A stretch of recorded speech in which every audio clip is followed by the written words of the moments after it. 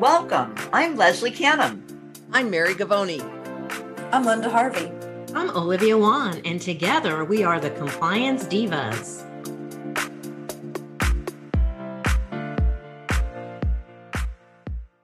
Welcome to the Compliance Divas podcast.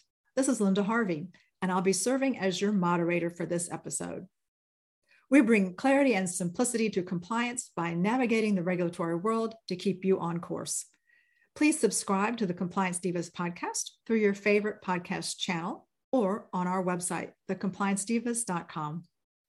Any resources we mention during our podcast can be found on the Compliance Divas website, which is thecompliancedivas.com. And as always, your questions are welcome. They may be submitted to support@thecompliancedivas.com. The topic for today's podcast is monkeypox. And no, it doesn't involve a trip to the zoo.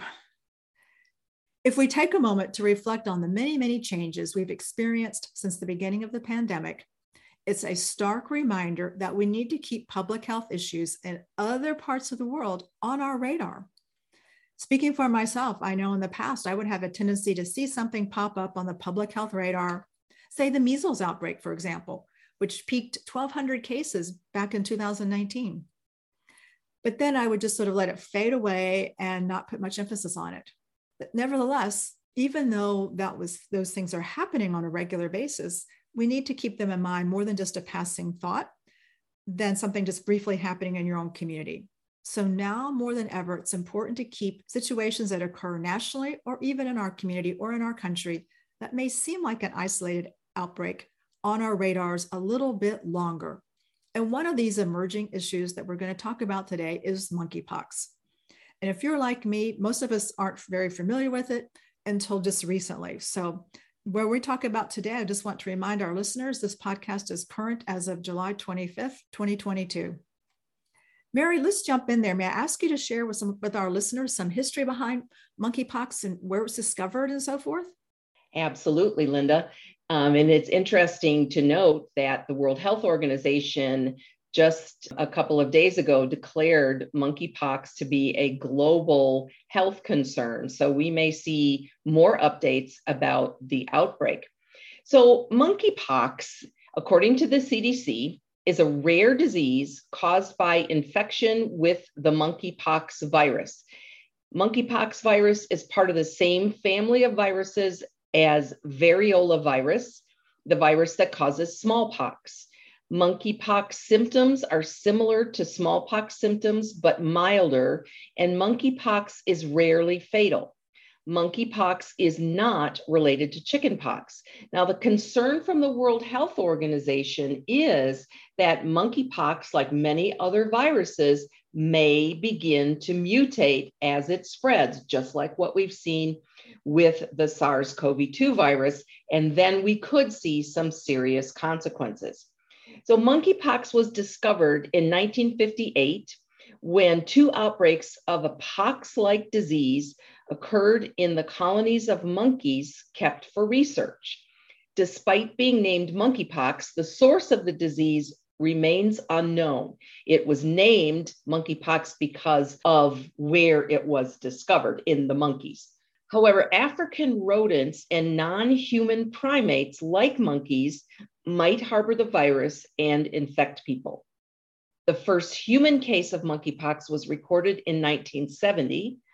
Prior to this current outbreak in 2022, monkeypox had been reported in people in several Central and Western African countries.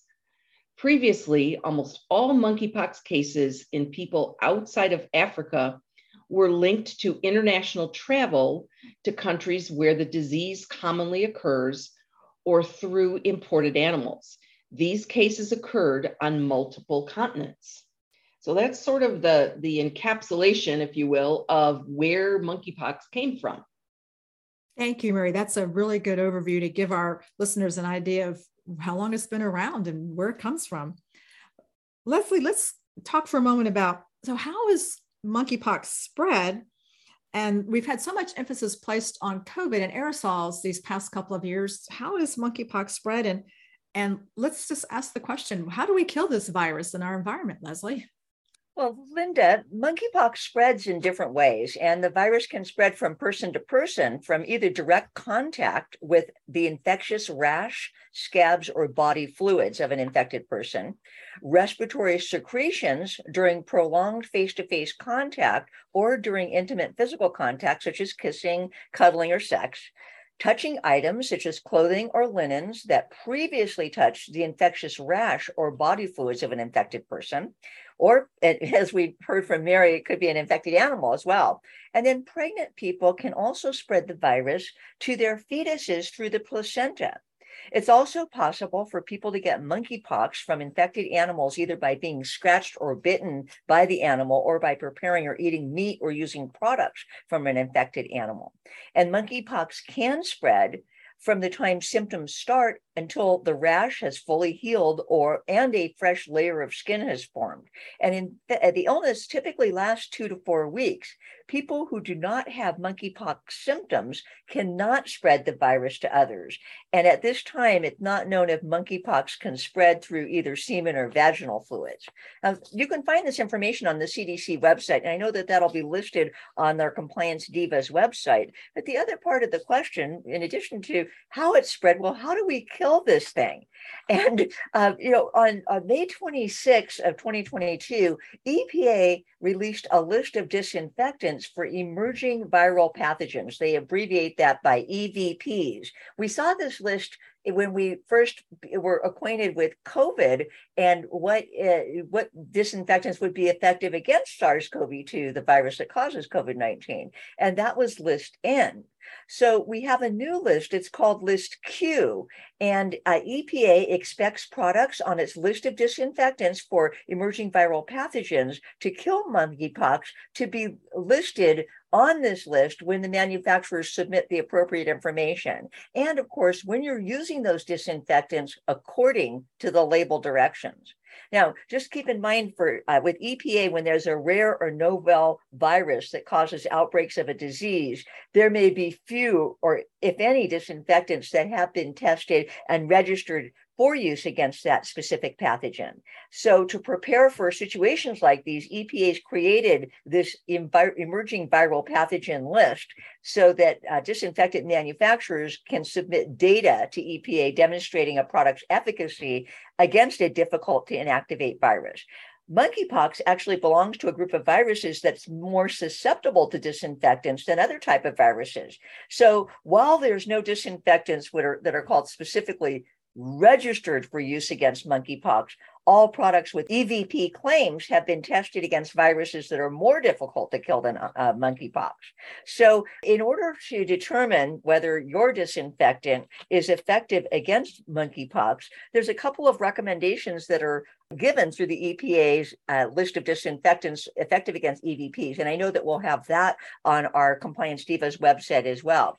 And there's suggestions on how to choose a disinfectant. Now, I want to warn our listeners that it's really not fair to ask your dental dealer, what disinfectants are effective against monkeypox, because again, as I mentioned, they're not going to have very many products that have had an opportunity to submit data showing effectiveness or efficacy for monkeypox. So we have to go with the information from EPA on how to determine the strength of a disinfectant.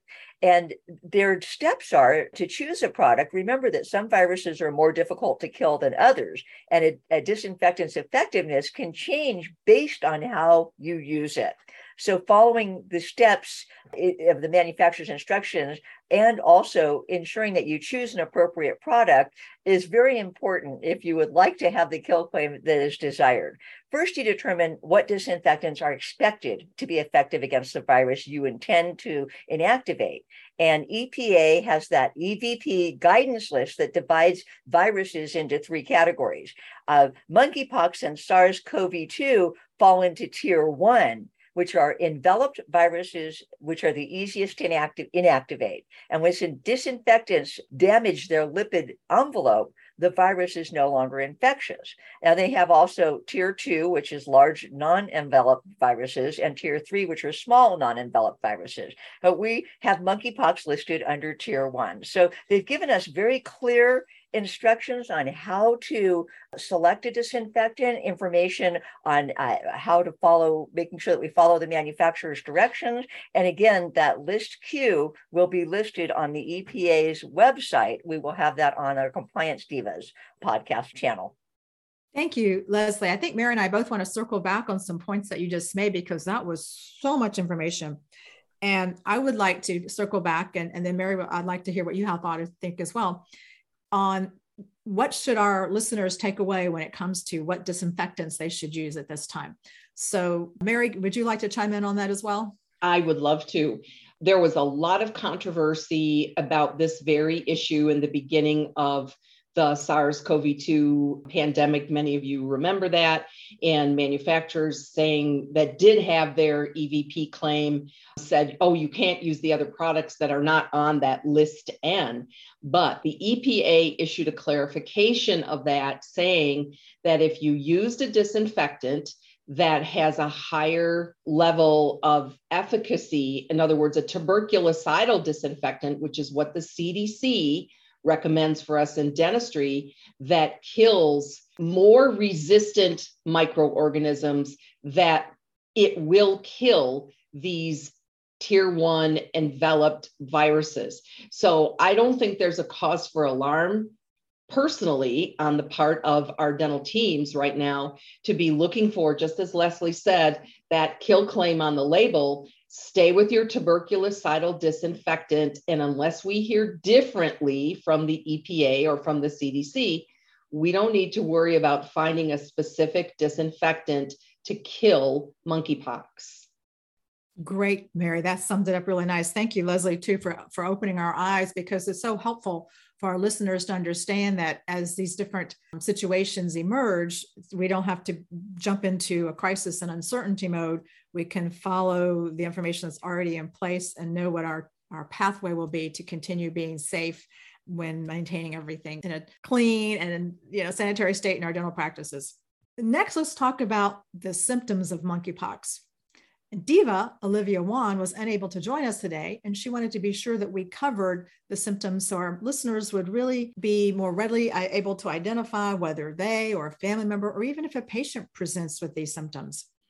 So as Mary mentioned earlier, this is a disease, it's a rare disease, and it's the infection with the monkeypox virus, and it's in the same family of viruses as smallpox. And the nice thing is about this, if there's a nice thing about any disease, is that it is milder and it's rarely fatal. So some of the symptoms of monkeypox include headache and fever, muscles and backache, and we hear a lot of those as symptoms of COVID as well, right? But this includes swollen lymph nodes, chills, more exhaustion than just feeling tired or fatigued. And in particular, the symptoms of monkeypox also include a rash that can look like pimples or blisters that can appear on the face, inside the mouth, other body cavities, including the genitals. And the rash may also be on your hands, feet, or your chest. So it almost sounds like an outbreak of chickenpox, doesn't it, when you get monkeypox? But monkeypox is not related to chickenpox. So when you think about the rash, Leslie, it makes me circle back to what you said about touching linens. So if someone has an open sore and they're in your practice, whether it's on their hands or their arms, and they're touching things in your office, especially those patient blankets that we like to use, we have to remember that they are contaminated items. They're not PPE for us as healthcare workers, but they are contaminated items in the dental operatory. So as the rash goes through the different stages of healing, if your work completes, it could typically last anywhere between 2 to 4 weeks. So we will have to see how long the medical professionals recommend someone to quarantine when they have monkeypox. So this is something that will be, as we kind of go forward and understand how this disease plays out and increase in any cases in this country, that will all come to light on the next episode of how we need to manage this. Mary, let's talk about managing it. Let's circle over and talk about what are the cases like in our country now? What's going on in the US with monkeypox?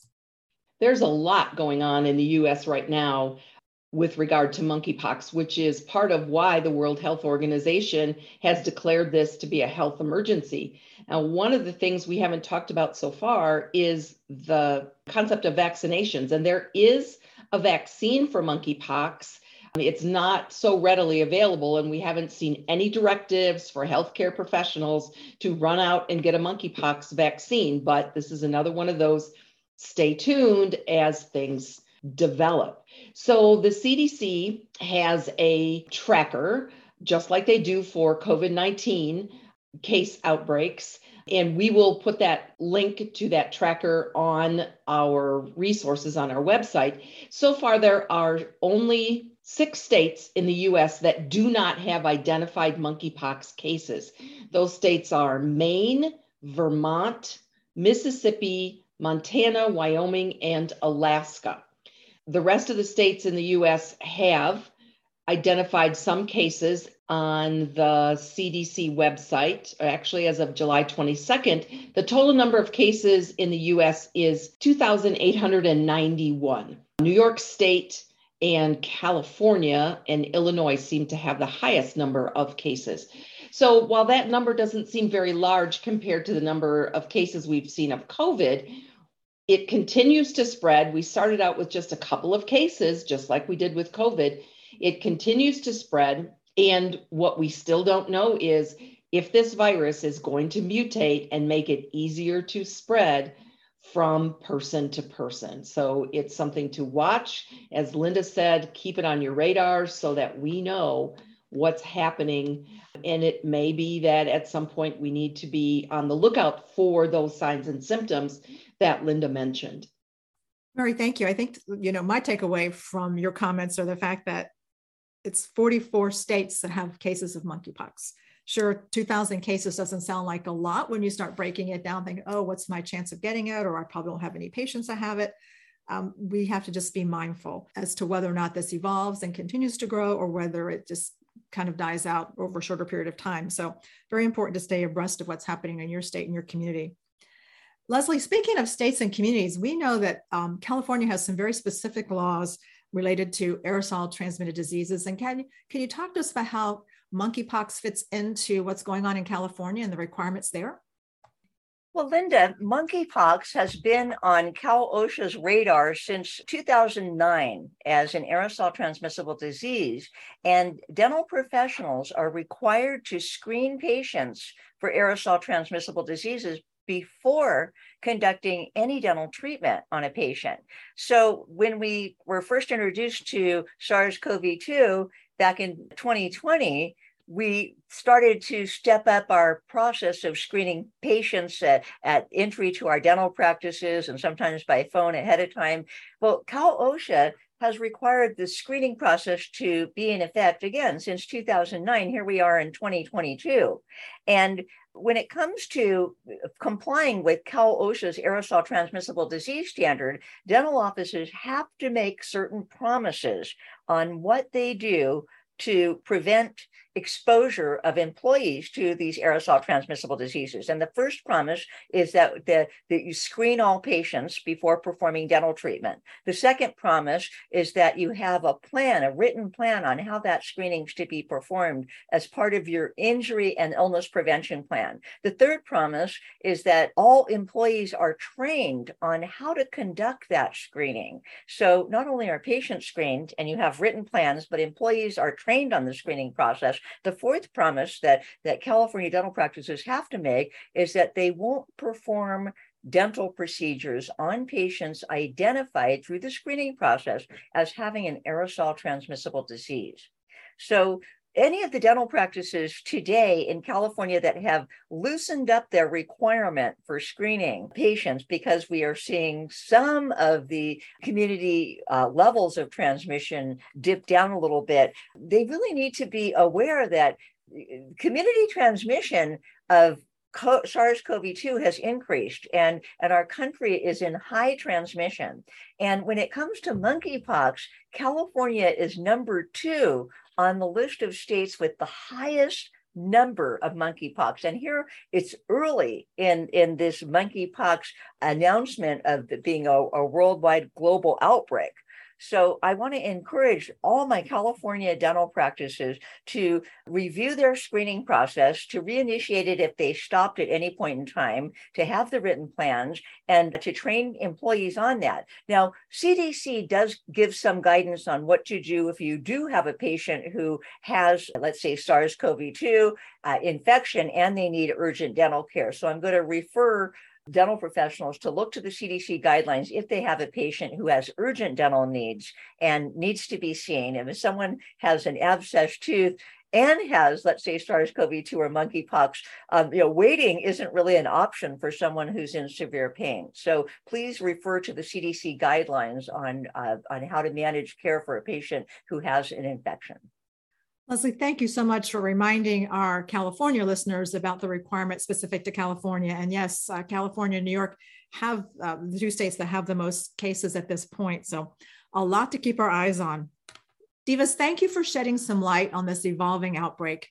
It's concerning enough, as Mary and Leslie have said, that the World Health Organization has declared monkeypox a global health emergency just a few days ago. And while we're not speculating another pandemic, we do recommend that you keep your radar tuned into the case rate, particularly in this country and in your community. And don't forget to be vigilant with your hand hygiene and surface disinfectant. Thank you for joining this episode of the Compliance Divas podcast. We bring clarity and simplicity to compliance by navigating your regulatory world to keep you on course. Please subscribe to the Compliance Divas podcast through your favorite podcast channel or on our website, thecompliancedivas.com. The wonderful resources that we mentioned during today's podcast will also be found on our website, thecompliancedivas.com. And we invite you to submit questions to support@thecompliancedivas.com. Stay tuned for next week's episode on another timely topic for your health and safety.